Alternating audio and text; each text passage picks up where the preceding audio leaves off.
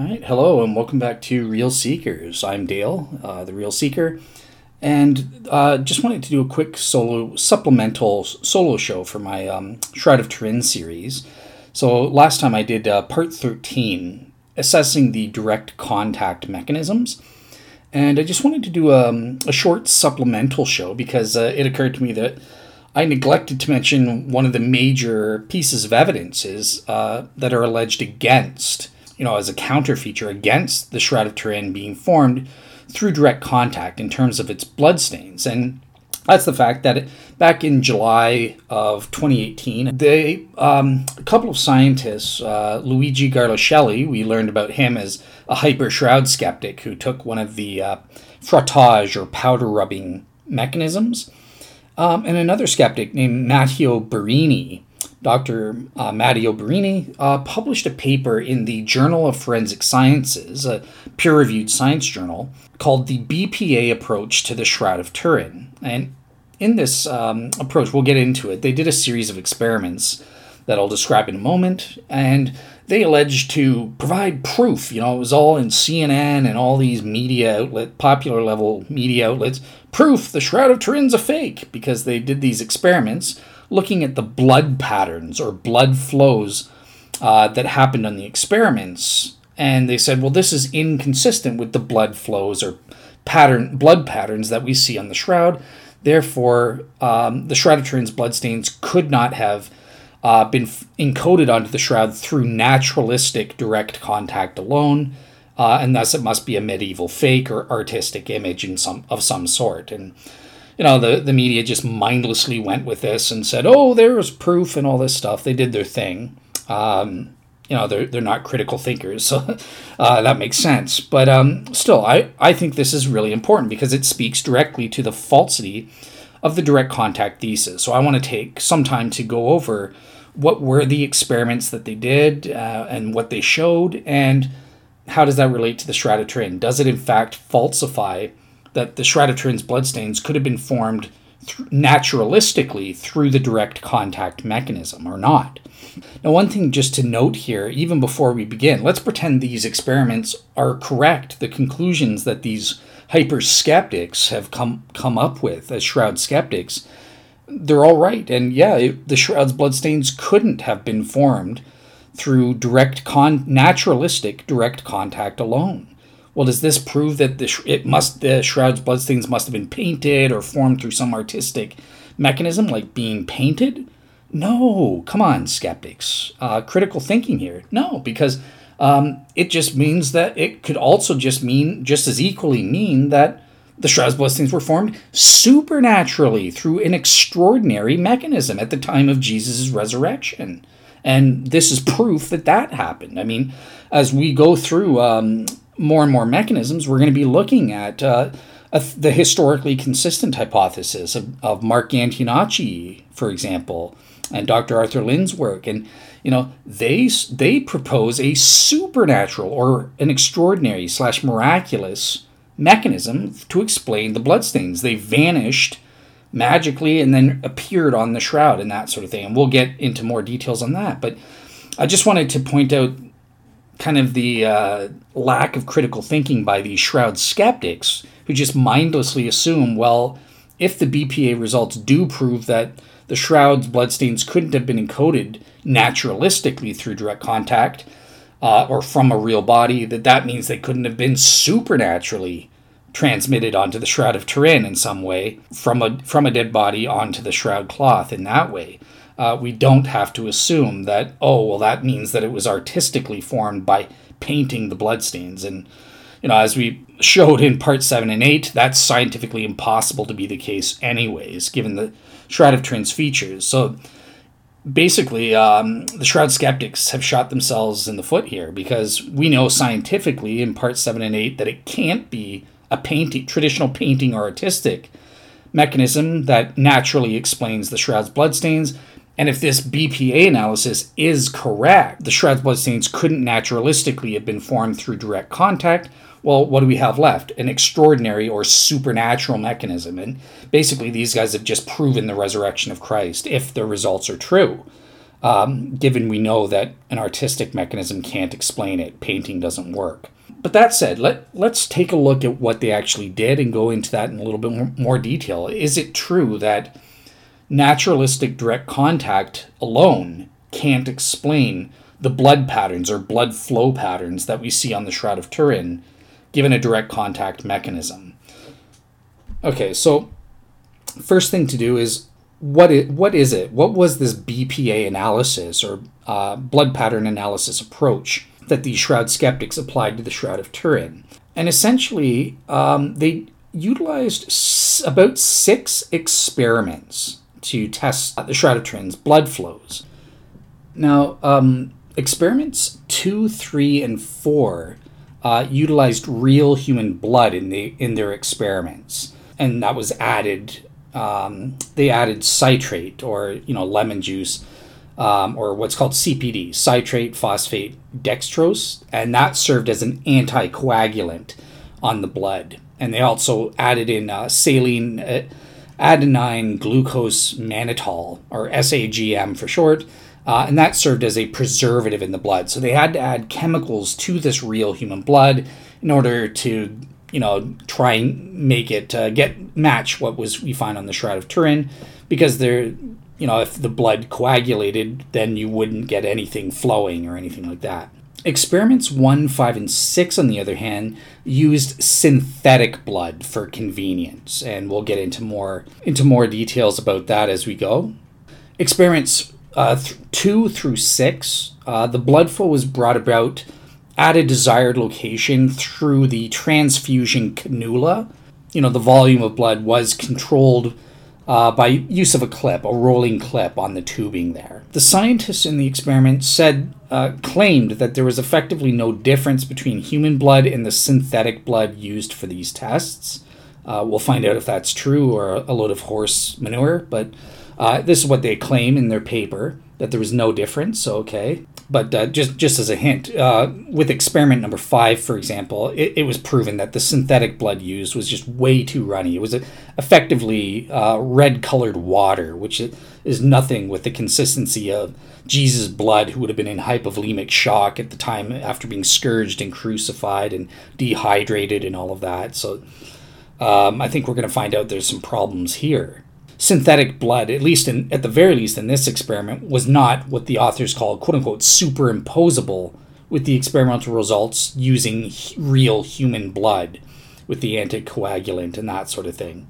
And additionally, because of the amount of the anticoagulant used in the real human blood, even those experiments, we'll find out, was a problem. The blood was just much too runny to be anything comparable to what the man in the shroud would have went through as a scourged and crucified victim in hypovolemic shock, and would have been dehydrated, and that the consistency of the blood on a person who would have had the wounds necessary to be transferred to a cloth, nothing comparable to the runny red water that these guys essentially used in their experiments, thereby cheating and giving results that would be not expected to cohere with what we see on the shroud. But yeah, that's a bit of an assessment, so let me get off that. I'm still explaining what these guys did. Okay, so experiment number 1 was about testing the back of the hand, the little blood flow coming from the back of the hand, the nail wound there, presumably a nail wound from crucifixion. And in order to investigate the shape of the nail wound on the hand, as well as those 2 short rivulets, they set up a preliminary test to simulate bleeding in contact with a wood surface. Basically a circular stain of 0.3 milliliters of synthetic blood was applied onto the back of the hand of a living volunteer, so they were using a human host here. And this was done to simulate the puncture-type injury. Pieces of wood with different textures, from bark to smooth finishes, were pressed onto the hand for about 10 seconds each time. And the resulting pattern observed, what did they get? Well, the results were not conclusive. And this is according to the skeptics themselves. They say because the wound is not clearly decipherable, and that by that they mean the location of where the nail entered the hand or palm or arm of the shroud man. we just see the exit wound, right? We see the back of the hands, which is the where the nail would have exited, or whatever object caused that wound exited. We don't see the entry point, but we know for certain it's not in the palms. But that's what he's talking about here when he's saying the results are not conclusive due to the fact that we don't know where we can't prove where the entry wound was, like where the nail went in exactly. But yeah, this is a huge problem because again, we'll deal with this in the assessment, but this is scientifically proven fact. It's not a medieval fake because the entry wound would be visible to be on the palm based on the location of the exit wound. It can't be in the palm, and that's totally different to the medieval artists of the day. None of them. Crucifixion was outlawed in Constantine's day. He died in 337 AD, so no crucifixions happened after that in the Roman style. No one would have known how to do a historically accurate depiction of a Roman crucifixion exit wound on a wrist. Medieval artists wouldn't have known that the wrists were all part of the hand in biblical times, according to Jews. They considered the entire wrist and that the quote unquote the hand. Medieval artists were totally ignorant, so they would have just, hand, the palm of the hand. That's what we get in all the pictures. So somehow this genius of medieval artists got it historically correct, that it wasn't the palm of the hands that the nails went through. And additionally, he knew about the fact that the thumbs would retract and be hidden. He didn't depict thumbs. No other medieval artist in history was that much of a genius to depict the thumbs being forced in by the nail penetrating their median nerves or whatever it is, their nerves and that sort of thing. Okay, so he did this experiment with the blood on the back of the hand. He did this about 4 times by pressing different types of wood to the back of that hand, which had blood applied to it for about 10 seconds each.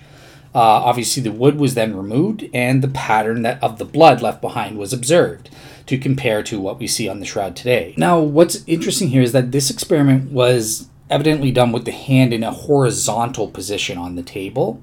And if that's the case, if it was done horizontally, obviously that's nothing like where Jesus his arms would have and hands would have been in a vertical or semi-vertical position when he was nailed to the cross and that sort of thing. So the blood flows based on a horizontal, putting your hand on the table and then squashing a piece of wood to it would be nothing like what we would have with Jesus, where his hand was on a vertical position, nailed or pressed to the cross as he was bleeding. Basically what they got in the results of their experiments here were that they were vastly different than the vertical hand nailed to a piece of wood with the blood coagulating as it slowly exited from the wound while he was on the cross. So the results in the experiment were that the blood really went in all directions universally. It was squashed, lying horizontally. You put a piece of wood on top of it and press, it squashes the blood stain out in all directions equally. And this led the authors bafflingly to be confused. I mean, these are scientists. It's obvious, but these guys, these shroud skeptics, were confused. They said, well, because of this, we were unable to, quote unquote, unable to determine where the nail would have been located. But it's just obvious for anyone with a functioning brain that in a real crucifixion victim, the blood runs down the back of the hand due to gravity when it's nailed on an angle, a vertical angle to a cross. So, yeah, the location of the nail wound is clearly indicated on the shroud man by the top of the blood stain. So, yeah, I think that's sort of a problematic thing in terms of Experiment 1. So that's kind of an overview of what they did with Experiment 1. What about Experiment number 2? And Experiment number 2, this is where they started testing for the forearm. The blood flows down the forearm of the shroud man. And here they say, so a ballistic angle finder was used, measuring the arm to body or forearm to body angle of a standing subject from 0 degrees. So that's where the arm is parallel to the ground, horizontal. And also when it was perpendicular to the body. To 90 degrees of a vertical arm. So, like a right angle triangle, your arm is up You'll see the picture there. And then they tried various angles, as you'll see in other pictures, corresponding to positions a person would allegedly have their arms when they're crucified and nailed to a cross. Now, it's important that the authors, the scientists, say that their experiments preclude any notion about there being ropes also, in addition to the nails, also tying the arms to the cross. Obviously, their experiments didn't take into account that option, just because I guess the Gospels don't show that, and also the shroud man's blood flows don't seem to be consistent with ropes being tied around Jesus, in addition to the nails being there. So they didn't bother testing for that type of blood flows. And they also didn't test at all for the traditional artistic image of a crucifix with his arms stretched out on the crossbeam, and a position with the arms folded backwards at the elbow, and then bent around the crossbeam.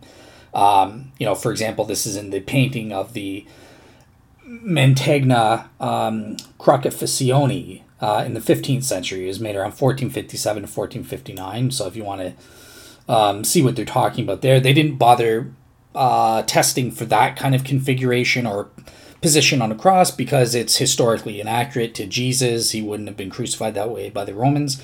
And the shroud man doesn't seem to be consistent with that type of crucifixion position either. So that's just ruled out.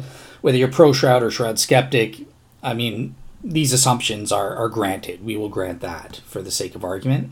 And finally, they also tested the forearm blood flows by lying down and getting into the position of the shroud man with his arms crossed over his groin and his upraised legs and that sort of thing. So this is to simulate his position, with both arms kind of folded in front of him with his hands crossed over his groin there, as depicted on the shroud man. So at the time of the body images were formed, that position, and they tested for that as well. Now, one thing just to point out very quickly, in terms of their experimental process, there was a huge issue or problem here because when a crucifixion's victim's feet are nailed to the vertical wood column, well, then his knees would be positioned well forward of that column. This is just common sense. So, in the up position, so to speak, you kind of die by asphyxiation, a lot of experts say, on crucifixion. You have to press up in order to breathe in, because when you just lie flat or just lie there without pressing up, you can't breathe when you're on a cross. So this is what a lot of experts and medical experts have said when they've tested how crucifixion works. So this probably, if this was the case, this definitely would have been bringing in the middle and upper part of his body forward as well. So his back and his arms would then have been arched backward to nail his hands to the cross, the crossbeam there. So in this position, this isn't really comparable to what they did in their experiments, where they just had somebody standing on flat-footed on the floor, so to speak. So that's a potential discrepancy between that and the shroud man, and might, as we get to the assessment, might explain why there were some differences in what they got compared to what we have with the shroud man. Their experiments were flawed. We wouldn't expect them to be comparable because he's just standing on the floor testing this, whereas the shroud man was in a contorted position. He had to press up and down in order to breathe on the cross. When his feet were nailed in that position. So there's a difference there.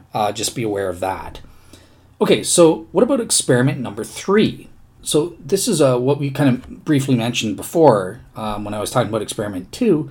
This is where they tested, okay, now he's lying down in a supine position, in the position of the shroud man. At the time he was, the body images were formed on the shroud. He's got his arms crossed, folded over his crotch or his groin, and his knees slightly upraised, just like we see with the shroud man on the Shroud of Turin today. And this was done to test out what pro-shroud experts like Barry Schwartz or Frederick T. Zugby believed, whereby they said, well, maybe the body was washed partially or fully, and then the bloodstains oozed out. Remember, up to 4 to 6 hours after death, bloodstains can continue to ooze and then transfer to the cloth that way. So these experiments number 3 was kind of testing out this option for how the bloodstains formed on the skin and then transferred to the cloth through direct contact.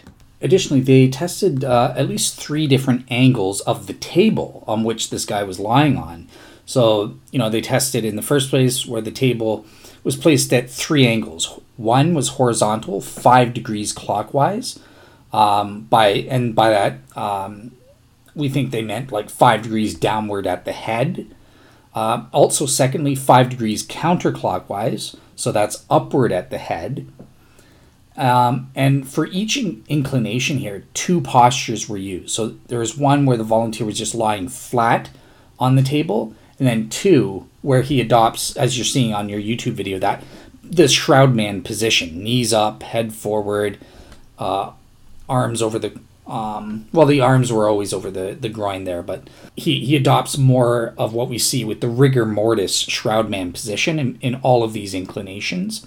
And that was done obviously to simulate rigor mortis, as we see with the shroud man. So then a small amount of blood was allowed to drip from the cannula attached at the back of the left hand.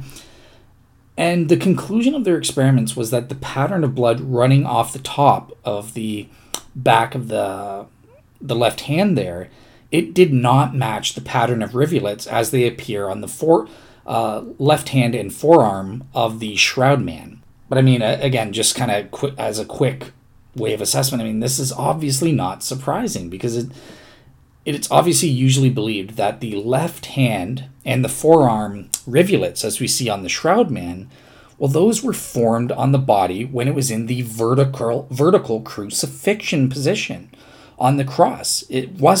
These weren't formed when the body was in a supine position. And this goes with if you take a partial washing thesis like I do, for example. I think that there is a partial washing, but there wasn't a full washing. So it's not the case that all the wounds, as we see, were the result of oozing or that sort of thing after he was put in the shroud. Some of these bloodstains were from back when he was up on the cross. These experiments are kind of like testing out all or nothing deals. There's no nuance or complication, whereby some bloodstains were formed at different times and in different positions. Not only that, but when Jesus was being carried to the cross, maybe some bloodstains reflect the positions of his body while he was being carried there. So yeah, it's not quite as simplistic a scenario as this experiment tests for. It's a falsification test at best. For only one type of option whereby all the bloodstains were formed while he was in that supine lying down position in the tomb.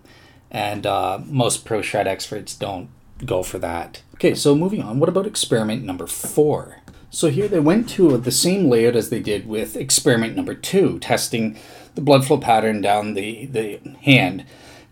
And for about 4 centimeters out, I think it was, they wanted to test the angles of the blood flows. And by doing these experiments, they kind of concluded that those 2 short rivulets on the back of the left hand on the shroud man require about a 45-degree angle during crucifixion at the time these blood things were flowing.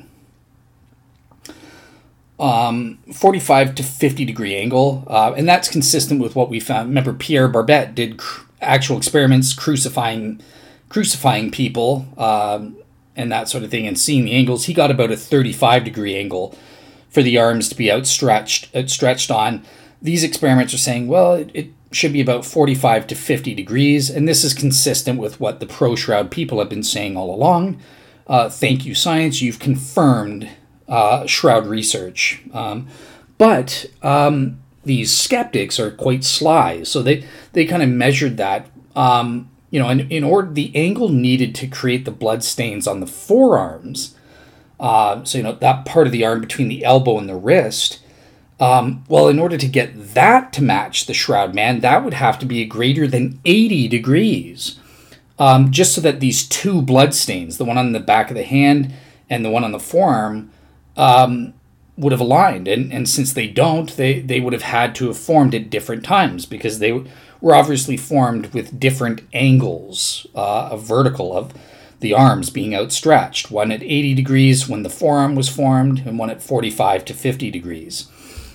Now, in the first place, there are problems with this. I mean, the quote-unquote different times conclusion here appears really to assume that the two short rivulets on the back of the left hand and the bloodstains on the outside of the forearms came from the same source, the same wound. Namely from that exit wound on the back of the hand when the nail pierced it. That's an unproven assumption of these skeptics. We don't know that necessarily, right? This assumption is it's not discussed or proven in any way in this so-called peer-reviewed article.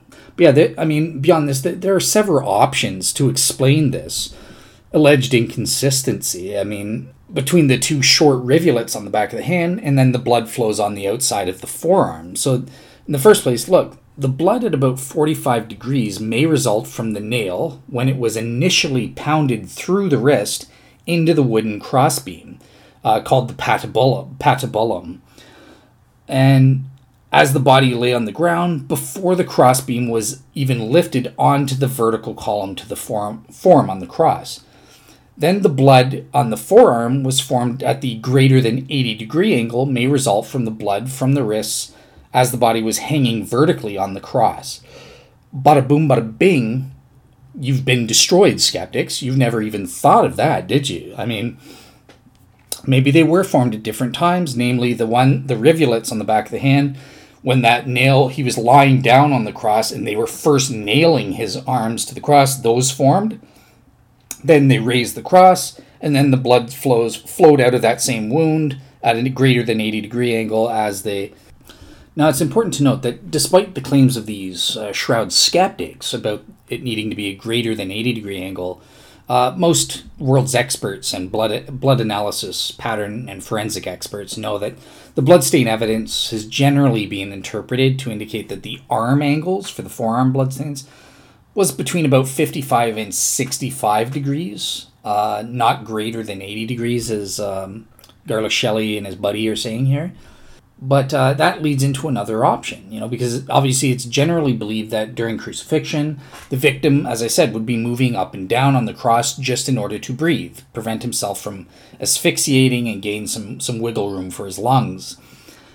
So by pushing up on his nailed feet and pulling up on his nailed wrists, this would allow him to breathe until the muscles in his legs became so exhausted that he couldn't do it anymore, and then he would die by asphyxiation. So in the resting position, his arms could easily be at the 45 degree angle mark, but in the up position, the angle in the forearm, it becomes much greater as he pulls his body up. In some cases, it's been shown to be even greater than 80 degrees, perhaps. So it may be explainable in this way. He was in the down position, the rivulets formed on his hand at a 45 degree angle, or, whatever it is, 45 to 50 degree angle mark. Then he pushed up to breathe, and his arms were at a greater than 80 degree angle, or between 55 to 65 as most experts say. But again, even assuming the worst for these skeptics and saying it was greater than 80, well, that's still scientifically proven to be possible when he was breathing in the up position. So that would explain the different angles of these bloodstains on the forearm versus on the back of the left hand with the two rivulets. Nothing in the scientific article even goes into this historically proven fact or this medically proven fact or addresses this and how that can possibly account for the alleged inconsistency that these skeptics give. What's more, here's another one. Here's another option. Now, these shroud skeptics never even considered about bleeding from the front side of the nail wounds, the entry wounds, right, in the wrist. That was just not considered for these skeptics because that's not shown on the shroudman's image. But that doesn't mean that bloodstains present on the shroud couldn't have come from the front side of the nail wounds. So, for example, in the crucifixion position, the body may have been in a somewhat bowed out or an arched position, as we kind of mentioned before, due to the nailing of the feet to that vertical wood column. It's possible, historically plausible, that the crossbeam, or this patibulum, was not put in a notch in the wood column, but was rather attached to the front surface of the vertical beam. so that, this would mean that the front of the crossbeam was kind of further forward than the front of the vertical column itself. This makes perfect sense because we have zero evidence of vertical abrasions on the back of the Shroudman, on the dorsal image. But yet we do have abrasion marks. Again, this isn't a minimal relevant feature, but many pro-shroud and forensic experts have identified abrasion marks on his nose and around his shoulder areas and stuff like that from when he was carrying the crossbeam. So if he was moving up and down, breathing on the cross, and his back was rubbing up and down against the vertical wood column, this would cause abrasions that would be detectable on the Shroudman today, but yet they're not there. So this kind of indicates he was kind of pushed forward a bit away from his back was pushed forward away from the wood of the vertical part of the cross, wood beam of the cross. And if this is the case, if his body was bowed in this way and when he was up on the cross, it could have caused the arms to be angled out from the cross. And if this is the case, then it might cause the blood from the nail entrance wounds, not the exit wounds, but the entrance wounds at the front of the wrists to drain around the wrists and then down the outside of the forearms as shown on the shroud. So really the shroud skeptics didn't even consider that maybe the two short rivulets on the back of the left hand and then the bloodstains on the forearms would not have had to have occurred at different times, but they could simply just result from different bleeding locations, and that's why they're different. One from the entrance wounds and the other from the exit wounds of the nail around the wrists. That didn't even occur to these skeptics. They didn't even think to test for these types of things at all, by their own admission. So that's a huge glaring problem for the skeptics making their unwarranted conclusions against the shroud here based on these differing angles of the blood wounds. One final option here to mention is that, maybe the two short rivulets of blood at the wrist might result from the process of removing the nails from the wrists or taking the body down from the cross. I kind of hinted at that before. So yeah, the blood on the forearms might result from the process of removing the nails, for example, from his wrists when they were taking his body down. Or maybe it kind of massaging the shoulders and arms to release the rigor mortis in order to allow his arms to be brought down over his groin. Maybe this resulted in the blood flows on the forearms being what they are in terms of the greater than 80-degree angle, allegedly. So yeah, as you can see, the experiments in terms of the bloodstain, the two rivulets on the back of the left hand, as near the wrist, as well as the bloodstains or blood flows down the forearm, have not been proven to be inconsistent with what we have with the Shroud of Turin and the Shroudman on those images there, because their experiments are just utterly flawed. In the first place, experiment number 1, totally worthless, not in the proper position. Experiment number 3, again, falsifies a position that no pro-shred expert really today advocates for in terms of how the specific bloodstains on the forearm and back of the left hand were formed. Everybody admits that came when he was on the cross, not lying in the tomb in a supine position. So 1 and 3, worthless in terms of falsifying the direct contact hypothesis. What about experiment 2 and 4, which are linked? Testing the blood flows and the angles of that, as well as matching up the angles of the blood flows between the two rivulets on the back of the hand compared to the blood flow on the outer forearm. One being at a 45 to 50 degree, 45 to 50 degree angle, another to greater than 80 degree angle, according to the authors. Is that a problem? No. We've got at least 4 equally probable explanations as to why the data came out that way, and these shroud skeptics in their peer-reviewed science journal didn't even bother thinking of how to test or how to falsify for that. So all 4 of these experiments testing the bloodstains on the wrist and forearm, completely worthless. We cannot rule out even a naturalistic direct contact thesis on this basis. Not to mention the fact that, remember, the blood they were using was essentially so watered down. It was essentially red-colored water. It was way too runny. That it was nothing to do with what the blood would have, the consistency of the blood of the shroud man, whoever he was, whether you think he was crucified or not, no matter what, he was damaged if we're positing an ordinary naturalistic direct contact mechanism here. And he would have been in hypovolemic shock. He would have been dehydrated. I mean, from all these wounds that created the bloodstains, there's no way the blood that they used would have been consistent with the blood of the shroud man, as we can just see depicted from his wounds on the shroud. Trin, who cares whether that's Jesus or whether you want to say he actually was crucified or not, whatever happened to this guy, dear goodness sakes, the wounds prove that we know scientifically the blood would not be consistent with what they were using as blood in their experiments. So total failure. Sorry, skeptics, you'll have to try again better next time. And guess what? They're not done. They've got 2 more experiments, so they're going to try. And these are on different bloodstains. The chest wound, that bloodstain that separates blood and water in the Gospel of John, where he was stabbed. Jesus was stabbed through the heart to prove that he was dead by that Roman centurion. We have that blood flow proven on the Shroud of Turin itself. But these shroud skeptics want to take that away from Christians. So they want to say, well, there's no way that stain could have been formed through direct contact because we tested it out and our results were inconsistent with what we find, the blood flows we find on the Shroud of Turin. So let's get into the final 2 experiments, experiment 5 and 6. And what did they do here on this front? Okay, so experiment number 5 focused specifically on the chest wound.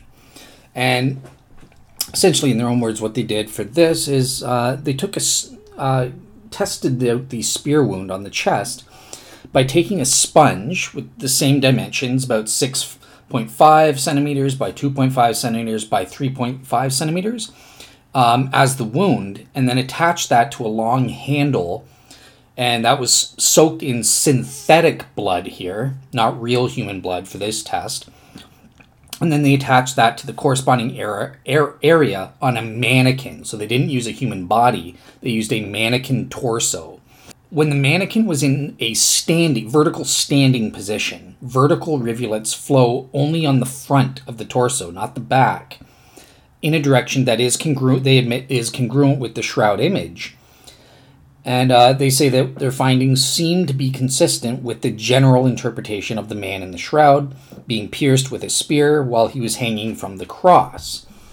However, they add this caveat that rivulets obtained during the experiment run independently without creating a large filled stain, as a single solid filled stain as seen in the shroud. This is what the skeptics say. Now, obviously, this has problems. Number one, they're using a mannequin. That's not going to be consistent with human skin, especially the condition that Jesus was in. Again, the synthetic blood they used was just runny water, red-colored water. It was not consistent with the blood at all. So in a sense, it is amazing that it matched the shroud, in general, matched the shroud's bloodstains to some degree. But again, there was that difference that they got where it wasn't just one solid filled in bloodstain, as they say. This is really the Achilles heel of this experiment. It's just totally irrelevant because the blood's not consistent. But then they come to experiment number 6, and this one is interesting. This is where it's again the chest wound, but they're testing the dorsal side image, the lumbar region of the back, the bloodstains along the lower back of the shroud man. And they used the same process as they did in experiment number 5, got a sponge, bloodied, put it on a little stick, and jabbed it into a mannequin torso. But this time the mannequin torso was lying flat on the surface and covered with fabric. So the experiment was repeated after the surface on which it was lying had been tilted about 5 degrees, both clockwise and counterclockwise. So they tested based on 3 degrees of inclination, right? 5 clockwise, 0 degrees, and then 5 degrees counterclockwise. And the rivulets from the chest wound flowed sideways and posteriorly to the seppular region, where they just created this single large pool, which was then absorbed by the fabric and of course, the corresponding imprint on the body. So Yeah, the general pattern is in the author, in these skeptical scientists' words, is quote unquote, therefore rather different from the Shroud of Turin, where it is possible to recognize the so called quote unquote blood belt as multiple winding lines across the lumbar region. The Shroud of Turin, or the Shroud Man's dorsal image, doesn't present this just single solid blood pool that the scientific experiments got, the skeptics got with their experiments. The Shroud Man has this blood belt, as experts call it. But once again, problems with this, it just was with experiment 5. I mean, this is just ridiculous. If you're a scientist, no one would believe that this is an accurate representation of what would happen to the Shroud Man, and therefore you can't use it to falsify. Again, the viscosity of the blood is all wrong. It's just running water. And of course, we would expect that to just run down the side and then pool onto the shroud, but that's not what happened with a real human being, bloodied human being in that case. They had the wrong blood flow rate. They used a plastic mannequin torso instead of actual human skin. No arms were there to be in contact with the body torso and help to redirect blood flows. There was just no process in this alleged test or falsification test to try and explain how the arms might contact with the body torso and redirect blood flow there. So there's lots of problems just in general. Let me get into some degree of assessment in terms of this experiment and various explanations as to why there is a difference here. Okay, so the first option might be, well, look, the front image on the shroud shows that while the body was on the cross, the blood flowed vertically down from the side wound. But then, when the body was placed into the tomb on a horizontal orientation, the blood ran down the side of the lower chest. So, yeah, the area just below the patches next to the side wound appears to show that the blood flowed down the chest several centimeters below the spear entrance location. So this is what we see on the Shroud Man. And, this may have been caused by the blood that initially exited the wound while he was up on the cross, having dried while the blood was still on the cross, while the body was still on the cross. Then all of a sudden it was redirected. The subsequent blood was redirected, probably including other body liquids, right? The Bible tells us in the Gospel of John it wasn't just blood, it was blood and water when this happened. So this kind of caused the subsequent blood flow to flow around the lower chest, well below the location of the side wound. This is just due to the normal curvature of the lumbar region of the back. Also, additionally, the skin would probably not have been in contact with the cloth below the body at this time. So, therefore the blood could flow across the lower back, just like we see with the Shroud Man. The blood stain on the dorsal image is really in good agreement with this kind of scenario. So there is no inconsistency. The Shroud skeptics just lack any and all imagination. They're not conceiving of realistic scenarios. They're just desperate to reject the Shroud evidence no matter what. They're probably getting, as Barry Schwartz has mentioned, that these atheists get paid money anonymously behind the scenes to falsify the Shroud. So they're not doing true science. They're not interested in the truth. They're wanting to. They have an agenda. They just want to falsify it. It seems, no matter what. They're not trying to think up of these various scenarios. But that's not all. Think about this. The experiment for the body in a horizontal position, as in experiment number 6, this was done using a plastic mannequin without arms. But the Shroud Man clearly had arms. So imagine those on the front side of the body with the hands joined over the groin. If this was the configuration, then the arms might have redirected some of the blood and watery fluid toward the lower back, just as we see with the Shroud Man. Perfectly consistent. This wasn't even considered by the Shroud skeptics. Additionally, another bunch of different problems and things to think about, but examination of the blood stains on both sides of the lower back may indicate that the source of the blood was coming from both sides of the body. So this is kind of similar with the hand wound. It's not just from the side wound itself. Now you might ask, what on earth could cause this or something? Well, think about it. Perhaps this blood was coming from the front, the entrance wound of the spear in the wrists, and then running down the inside of the forearms, the sides that are not visible on the shroud as well, and then dripping off the elbows. So this may have happened during the massaging of the shoulders in order to release it from rigor mortis and put it into the burial position. In the process of bringing the arms down to cover that groin area, then maybe some of the blood got on that way. It also may have happened while the body lay in the tomb. So yeah, there's some options there, right? Because residual rigor mortis could have kept the forearms sufficiently above the body to allow the blood to run down the inside of the forearms there until it dripped down from the elbows. So yeah, that's an option these skeptics didn't even consider.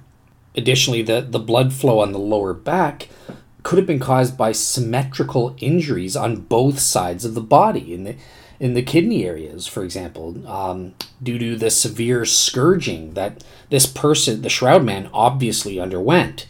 And as we know, Jesus just happened to go undergo that as well. A few more things to mention, and remember that backward bowed posture that we see the shroud man, the body, the arch of the back that he would have been in while on the cross. That too could have allowed blood to flow from the side wound to the lower back, and that's been scientifically documented as well. Another option, some pro-shroud guys have suggested that there is evidence that a loincloth was possibly held in place by a belt wrapped around the waist of the shroud man.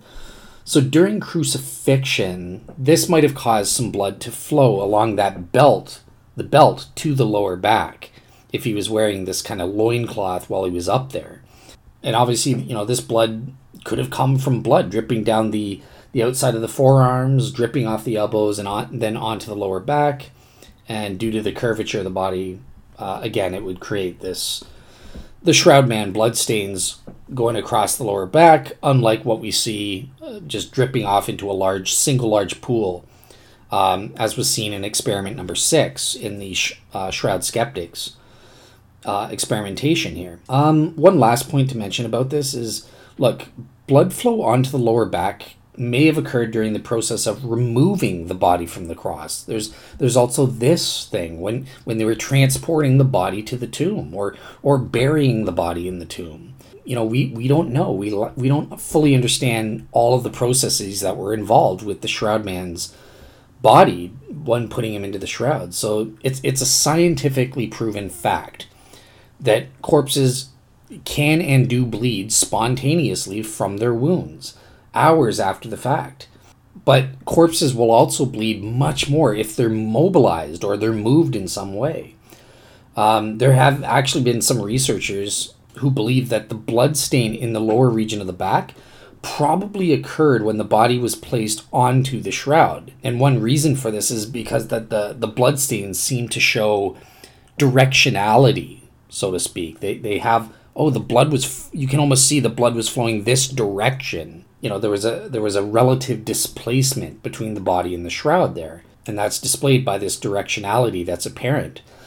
So yeah, there's just lots of options that these shroud skeptics, again, in their short-sightedness and desperation to disprove the shroud, they didn't even consider or account for or test for these other equally probable or plausible scenarios that are live options and could have happened historically to the shroud man, and would therefore explain why the shroud man's blood flows on the back and chest wound are different than what they got in their experiments. Their experiments were inadequate to falsify the direct contact hypothesis, even as an ordinary naturalistic mechanism. Direct contact alone and the laws of nature, they can explain these blood flows. Nothing in the BPA analysis is able to falsify that. So this is just an utter failure.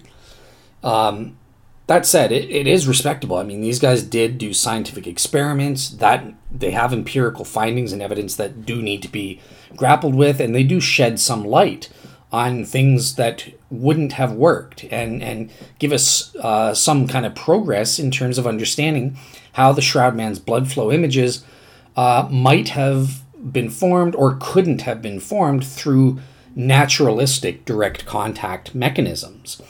So it's not totally I don't want to say, oh, it's totally irrelevant or worthless. It's only worthless in the sense that we can't really falsify an ordinary naturalistic mechanism of direct contact in accounting for the bloodstains based on the Shroudman's bloodstains being inconsistent or different than the blood flow patterns exhibited in these scientific experiments. You just can't make that conclusion. You're totally unwarranted and illogical and irrational if you even attempt to do that. So yeah, just to wrap up our overall assessment and summarize kind of our assessment and evaluation of these blood flow pattern or blood pattern analysis experiments and what we can glean from them.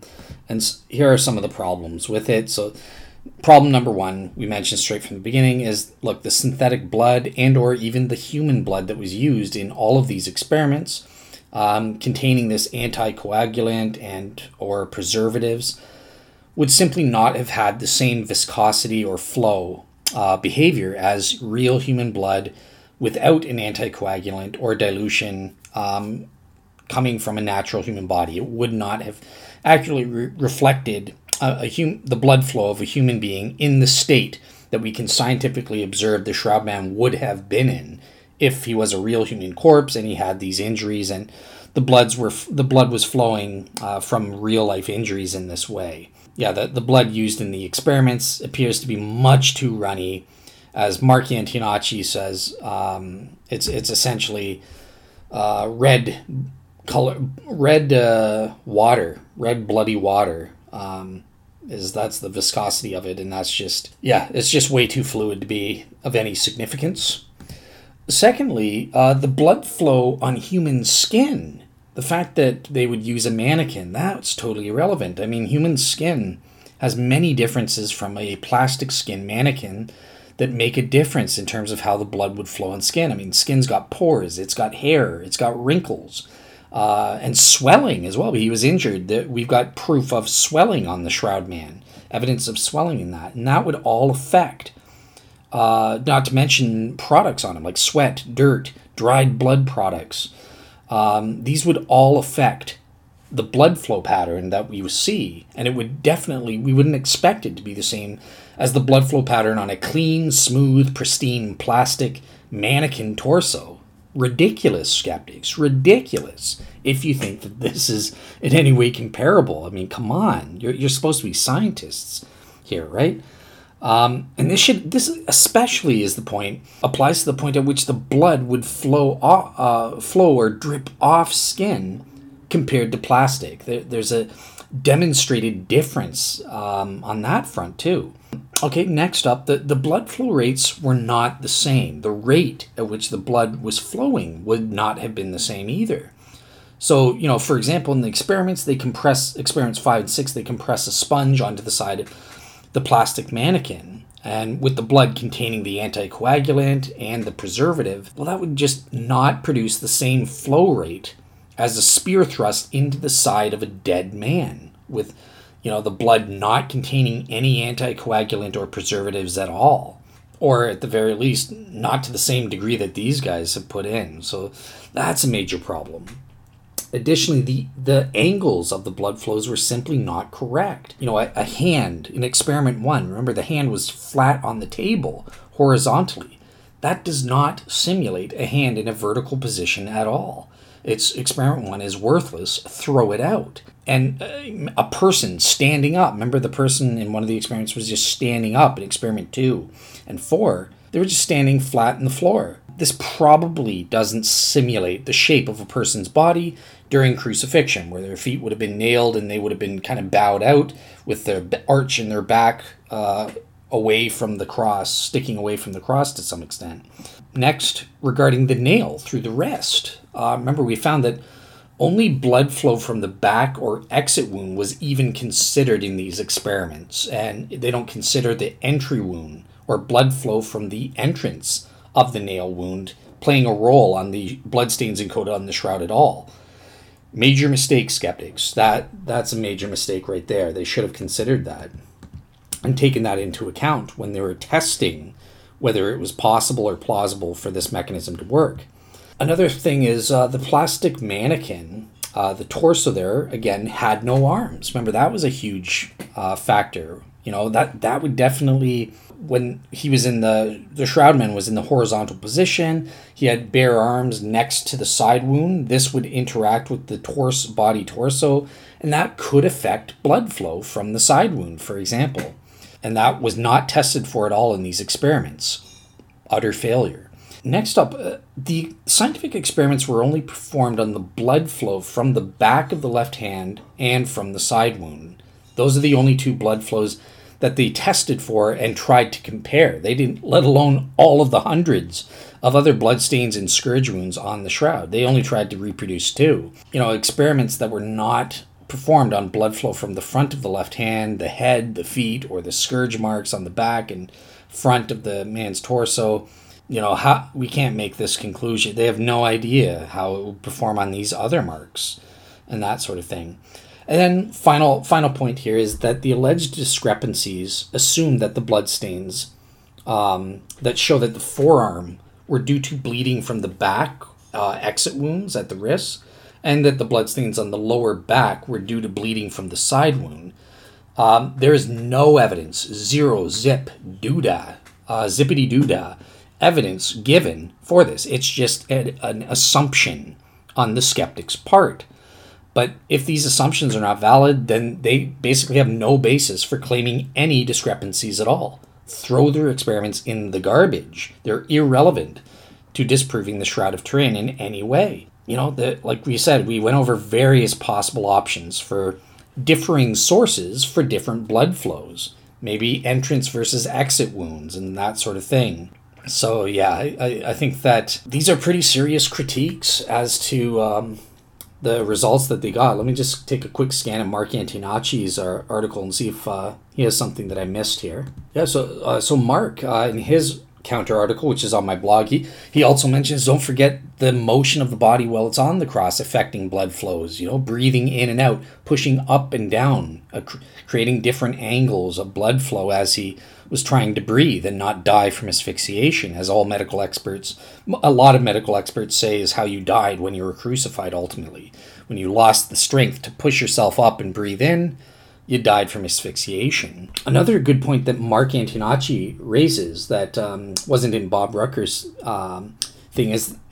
article here is that there is the Shroud skeptics made a point that there's a gap in the blood flows between the wrist and the lower forearm for the man in the shroud. Yeah, I mean, so what? Are you serious? You think that this is a good point? These are supposedly scientists who should know better. I mean, everyone who looks at the full-length frontal image can tell that the man's barriers have intentionally placed his hands to cross over his groin, just as first-century Jewish tradition says you should, to cover up his modesty. So, yeah, obviously they grabbed his hands and massaged his shoulder and then grabbed his hands and brought them back down from the position in which he died on the cross to cover over his groin area for burial. This gap area is totally explainable with an ordinary naturalistic direct contact thesis. I mean, yeah, they would have had to grab his hands, which were in rigor mortis, and force them to be lowered into that position and to stick them there by the time he was buried. So yeah, this gap in the blood flows, I'm just shocked that the Shroud skeptics think like, see, this proves it couldn't have been direct. No, this proves it is direct contact. A medieval painter would never paint a gap in his blood flow. He would just be so dumb, he would paint it all the way through. But because it covered a real human body, then, okay, they had to grab his arm, and that kind of wiped away some of the blood as they were lowering it into position. Yeah, that's an additional point that Mark makes, Mark Antonacci makes in his article that I think is good. Another last point that Mark Antonacci brings up that Bob didn't bring up in his article is, look, it's kind of going back to the Shroud skeptics' inability to duplicate or even understand the presence of the horizontal blood flows across the small of the back. So this is experiment number 6. And this is, Mark says, well, look, this contributes to their erroneous conclusions regarding the blood in the shroud. And Mark mentions this interesting time he asked STURP scientist, Dr. Don Lin, one of the world's experts, to kind of explain the horizontal flow across the low of the back of the man in the shroud. And he explained that STURP scientists actually did scientifically proven experiments whereby they poured water, which, okay, so great. So that's comparable to their runny blood, right? Down the right side of a young man who was voluntarily suspended in the vertical position that the man in the shroud appeared to be in when he died on the cross. Dr. Lin said that the water not only ran down the front of the volunteer's right side, but that it also curved when it got to the narrower, lower part of the front hip and went around his bowed out lower back, or arched lower back. So this is a scientific experiment proving the opposite of these skeptics, saying that it does, if you put him in the proper position, as the shroudman depicts on the cross, then it does create this blood belt that's seen on the shroud man, and doesn't, and falsifies these irrelevant experiments as being meaningless compared to the shroud man. Obviously, with that, he makes this cautionary note. Look, well, no one can say for certain how the post-mortem fluids ran across the lower back of the man in the shroud. Nevertheless, STURP's experiment here indicates that it could have happened and shows us how it could have happened while the man was in the vertical position. So, yeah, I think that's something to mention right there. We've got STURP scientists, credible STURP scientists have done scientific experiments of their own, proving that actually these results aren't true and that blood flow patterns representative and consistent with what we see on the Shroud of Turin are in fact possible, not only can happen, but do happen in real life. So that's kind of devastating for these shroud skeptics using the BPA analysis to say, oh, the shroud's a fake. So yeah, that's it. That's all I can see here. So my ultimate conclusion, look, I'm not biased. I don't believe in the direct contact hypothesis for explaining the shroud's bloodstains, right? I don't believe that an ordinary naturalistic mechanism can explain it, or at least I think it's improbable. I'm about 55%. When we get to my conclusions, I'll let you guys know that. But just, I'm about 55 to 60% convinced that I think it's improbable that ordinary naturalistic direct contact mechanisms alone, without any supernatural or extraordinary mechanisms being involved, could explain the Shroud of Turin's bloodstains overall. And I kind of covered that in part 13 when I went over the direct contact hypothesis. And I'll go over it again when I do my overall conclusion for criterion B. So I don't have a bias in the game here. I'm not someone that needs to say that, well, direct contact naturally has to explain it. Otherwise, it was the bloodstains must have been painted and artistically formed. No, I go for a third option, the supernatural or the extraordinary mechanism option in explaining the bloodstains. But nevertheless, as a neutral observer, it seems obvious that the Shroud skeptics haven't done what they said they've done. They haven't disproven that natural direct contact can explain the blood flow patterns that we see on the Shroud of Turin. And that's disappointing to me as a Christian, because I wanted them to succeed. If they succeeded in this way, if they actually falsified that the blood could have been encoded through direct contact in these experiments, and given that I've falsified that artistic painting techniques or anything artistic methods can create the bloodstains, then that would be absolute proof that a miracle took place in forming the bloodstains. So I wanted these guys to succeed. It would be better for my argument if they had. But unfortunately, I do think that, pro-Shroud experts that take people like Barry Schwartz and Ray Rogers and ones that think along those lines. They're not Christians. They don't think it was formed miraculously. But they do think it belonged to Jesus, and it was Jesus' bloodstains on the shroud, and it got there through direct contact. I don't think we can rule out that the Barry Schwartzes of the world are correct, at least not on the basis of these BPA experiments that were done. And I wish we could have, like I said, I wish we could have, because then I could say, aha, direct contact doesn't do it. We've got experimental proof. Thanks, skeptics. And likewise, we've got absolute proof that artistic techniques can't explain the bloodstains either. Voila, miracle. My job would have been done. I could have just cited shroud skeptics that go against the artistic techniques, against them. And then I could have cited the artistic shroud skeptics against these BPA experiments against the direct contactors. And my job was done. But unfortunately, it didn't work out that way. So yeah, that's my take on this. It's a failure. I don't include this in my minimal relevant features approach as a counter feature because it doesn't fit that criterion. The BPA analysis, the experiments, don't provide me with more evidence on a balance of probabilities. It's not 51% or more probable direct contact can't explain these and or that a body wasn't involved in the formation of the shroud's bloodstains or something like that, as these guys want to claim. And because their claims are improbable given the evidence, I can't include it as a counter feature in my minimal relevant features approach. As you remember, I have strict standards. So when it's a positive MRF, an MRF, minimal relevant feature that supports my argument for the miraculous nature of the images, it's got to meet the true. It's got to have strong evidence in favor of it, proving it's true on a balance of probabilities or more. And also, additionally, there has to be a consensus whereby 2/3 of the shroud scholars and experts accept it as an undisputed fact.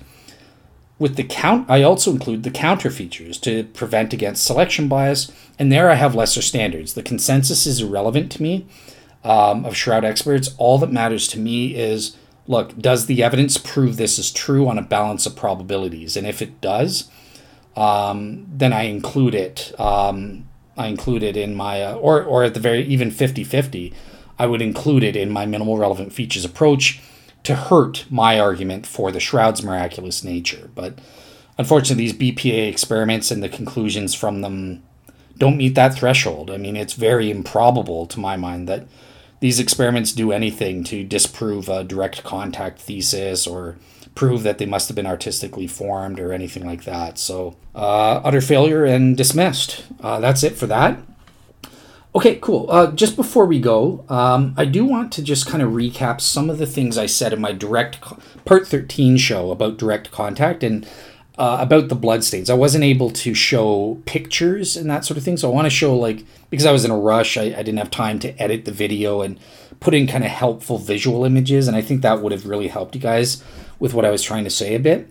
So I'm going to just do a quick thing now and just post up some pictures and explain what I'm saying. But before I get into the blood stains and showing pictures, one thing I wanted to correct from Part 13 was when I was talking about the minimal relevant feature number 3. How does direct contact mechanisms work in terms of forming the 3-dimensional body images? And I don't know, maybe I was drunk or something like that. I have no idea what was going on, but whatever I was rambling on about, I was talking more about the full-length continuous body images, which is part of minimal relevant feature number 4, not really the 3-dimensional aspect. So that was totally out to lunch. What I was trying to say is that direct contact mechanisms naturally can't explain the 3-dimensional nature because it's an all-or-nothing deal. Just like when we looked at some of the artistic mechanisms like powder rubbing on a bas-relief or statue or something like that, these mechanisms are all or nothing. You get ones or zeros in terms of image, right? So, and they're all the same density or darkness. So the shroud's 3-dimensionality is created by variations in the light to dark or the image color density that we have. And, so the tip of the nose, parts of the body that were closest to the cloth at the time of the encodation, they're the darkest. They have the highest image density. Whereas the further away the body part was at the time of encodation, it's lighter in color. It's less dark. It's lighter or less dense in coloring. And that's what I was trying to say, is that what we have with the shrouded terrain is that there are variations or gradations in this lightness to darkness densities. And these correlate topographically to body to cloth distance at the time of encodation. And that's why we have these three-dimensional images that everyone admits is a scientifically proven fact. It's a minimal relevant feature. If it was a direct contact mechanism, however, we wouldn't get these fine gradations or fine variations in lightness or darkness. And one thing I should say, just so you're not confused, remember body image uniformity as well. I'm not denying that with the three-dimensionality. So if you remember in part 4 of my Shroud series, when I explained three-dimensionality and body image uniformity, so every individual fibril is colored to the exact same degree. One isn't more colored than another. But so what is it that makes the tip of the nose darker than the top of the cheek, the lower cheek, or something like that? Well, it's because that there's more, the density of colored fibrils in that area is higher than in other areas, and that's what creates this darker and lighter areas that represents topographical information in terms of body to cloth distances of that body part. With that said, with a direct contact mechanism, look, it's all or nothing. You're either touching it, everything will be colored the exact same, whether they're touching it. If it's a non-contact zone, then it's zero color, nothing. You wouldn't get fine gradations whereby certain parts are darker, then slightly less dark, and then slightly lesser and lesser dark until you get to the lightest thing based on the furthest body part. And look, even if you did somehow come up with some way to get darker and variations in darker and lighter images, maybe there's more sweat in one area of the body or something. I don't know how you would explain that or something. And it definitely wouldn't lead to body image uniformity if that was the case. But let's just say on the three-dimensional, somehow you can get variations in color density or something like that. It would still be impossible to get those color densities to correlate precisely to body to cloth distances to convey true topographical or three-dimensional information onto the Shroud Man. You wouldn't get that correlation. Yeah, number one, it would be impossible to get variations in colors while preserving body image uniformity. You would just have this all or nothing result or effect, which wouldn't convey 3D info. But even if you did somehow come up with a way to get variations in color density, there's no way that you could get through a direct contact mechanism, get that to correlate to topographical information in terms of body to cloth distance information being encoded on the shroud. So it's just scientifically impossible for direct contact to work here. But yet, the Shroud of Turin does have this gradation in light-dark image density, colors and that sort of thing. And that's what gives us that topographical information to do body to cloth distances and create the three-dimensional images. That's impossible to occur with direct contact mechanisms. So that's what I was trying to say there, if that makes sense. Okay, great. So just a couple things about the blood stains that I covered in part 13. Just wanted to go over some pictures that I was talking about there and give you kind of visual images of what I was talking about, because it was a lot of talking without any helpful illustrations. So let's do that right now. Okay, so the first picture that I'm posting up here for you guys is basically just showing that, I was talking about how the bloodstains are in pristine condition. They actually, for the most, by and large, show up in the actual form, shape, size, and location as they would congeal on human skin if they flowed on and congealed onto human skin. So this you can kind of make out, those blood flow patterns and the shapes, and just kind of get a sense of, there's no evidence of smearing, damage, alteration, or that sort of thing on it, on these things. So that's what I wanted you guys to see in this part. The next picture, you can see, this is the chest wound, so you can see the front image, and then there's on the reverse. So this shows how the bloodstains are embedded in the cloth. They soaked down, and they show up in the same size and shape on the other reverse side of the cloth. So this proves that it must have been transferred as a liquid because it's soaked right through from the front side to the back side there. The next picture that I want you guys to see here, so this is of this is on the dorsal side image. It's the small of the back, that blood belt that we kind of mentioned there. And you can see the horizontal flow of the blood belt. And this is on the arched small of the back. Given the shroudman's position in rigor mortis, this is a non-contact area. It would not be making direct contact with the shroud. And yet you can see from the image, it's embedded into the cloth. It shows up on the reverse side in the same shape and size on the reverse side of the cloth, meaning it was a liquid and it was entrenched in there. And like I said, this is problematic for direct contact. How did this blood stain get encoded when it wouldn't have been touching a naturally draped cloth? The back would have been arched up and away, given the position of the pointed toes down and one knees kind of bent up a little bit. This wouldn't be touching the small of the back, unless some kind of pressure you tied the body to it or something like that and forced the cloth to touch the small of the back, thereby encoding this through direct contact. But if that were to happen, wouldn't there be some kind of smearing that would take place or alteration of the blood stains that would be evident? These look pristine. They don't look like they've been smudged or fudged or at all in any way, or altered or damaged in any kind of way. And pressure would do that, especially if this was pressed. Just again, think of a blood wound and you put a Band-Aid and you put pressure there, you get a bloody blob. You don't get distinct pristine blood stains in these non-contact areas, and to make them contact areas you have to apply pressure, and then you get that bloody blob, indistinct blob, or some kind of smearing, some kind of alteration or damage that would be evident. The next picture is just a quick picture of the back of the man's head. I mentioned there's about 20 distinct blood flows that have been counted on the back of the shroudman's head with the crown of thorns. This is just a quick picture of that, but yeah, you guys can look at that later on. Okay, so the next picture is kind of giving you a little bit of details. So this is on plastic. It's a drop of human blood showing the clotting process on a piece of clear plastic, as was done in the experiments of Pierre Barbet before and that sort of thing. So basically in the upper left, you can see what the blood looked like when it was immediately taken after it was placed onto the plastic sheet. You can see pictures were taken every 2 minutes after that.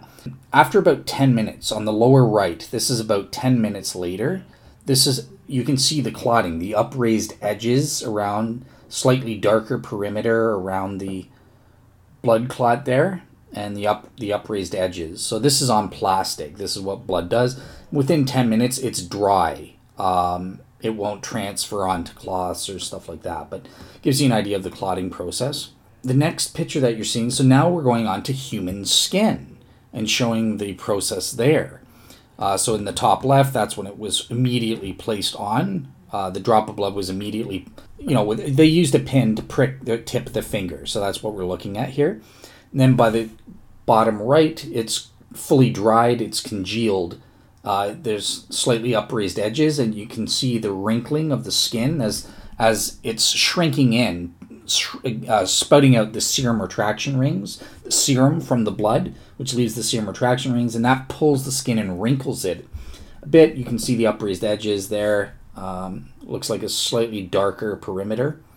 But pictures in this thing were taken every minute up until 11 minutes afterwards. The blood was fully dry, won't transfer to a cloth. So within 11 minutes, the blood clots wouldn't be transferable. Okay, so the next picture that we're going to look at is blood on linen. And this is just normal blood, uncoagulated. So this is talking about the enduring redness counter feature of the shroud of Turin. So in the show, on Direct Contact, I mentioned that one of the problems is this enduring redness. Blood will turn dark, black, brown or black over time.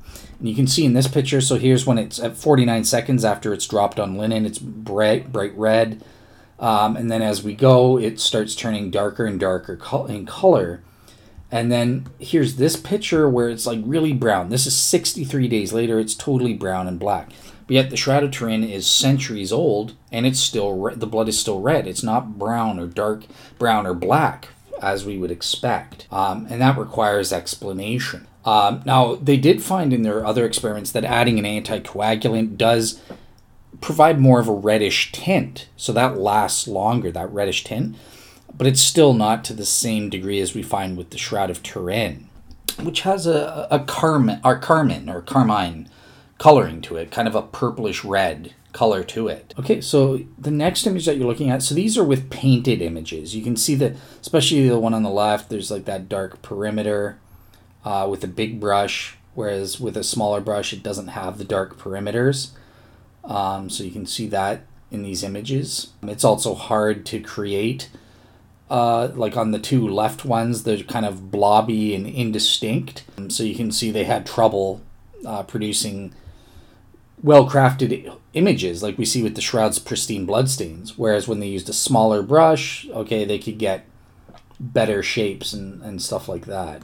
But as I mentioned on the show, they lack that dark perimeter or border around it when they use the smaller brush. So there is that trade-off there. Using a smaller brush and those techniques, you're able to get more definable images comparable to the Shroud, but they don't have the dark perimeters around the bloodstains like the Shroud of Turin does. The Shroud's bloodstains do. Whereas if you use a larger brush, you get these indefinable blobs, or, they're not really definable shapes, or like the Shroud's bloodstains in pristine condition as it flowed and congealed on human skin. But you do get these darker perimeters around, just like we have with the Shroud of Turin. So that's an interesting contrast there. Depending on what technique you use, there seems to be a trade-off. You can't get both like we have with the Shroud of Turin. And that's evident on the picture that you were looking at. The next image shows the blood, when it has an anticoagulant in it, it cracks and that sort of thing. And that might support a skeptic. If you say that Jesus' clotting factors were depleted during his time scourging and crucifixion, so that's why we put the anticoagulant in to kind of mimic Jesus's blood coagulation process, or clotting factors were diminished or depleted to some extent because of what he'd been through. Well, if that was the case, then maybe the blood was kind of cracking like this, and that could help to explain why some of it flaked off over the centuries, and or perhaps all of it, and that sort of thing, as a lot of people would say. But again, I find that problematic to say that it all left or flaked off. All right, so the next picture that you guys are going to be looking at is from the experiments of testing direct contact specifically.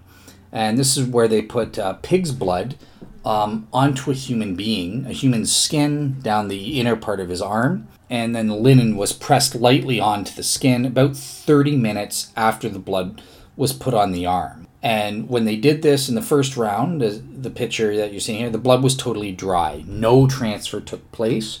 And they say this was surprising because the air temperature was only 7.2 degrees Celsius, or if you're an American, 45 degrees Fahrenheit. And there was only a slight breeze. So this was shocking that, no transfer was able to happen at the 30-minute mark. So you can see that the picture you're looking at here first is his arm at the 15-minute mark. One thing I will say with the 30 minutes, so it was completely dry on human skin. Some blood droplets on the human hairs were still a little wet, even after 30 minutes. So understand that. So that could be some smearing or leading to some alteration or that sort of thing in the bloodstains we see, yet that's not evident on the Shroud of Turin.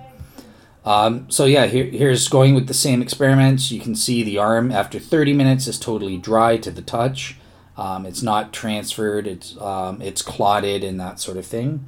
It won't transfer to the linen.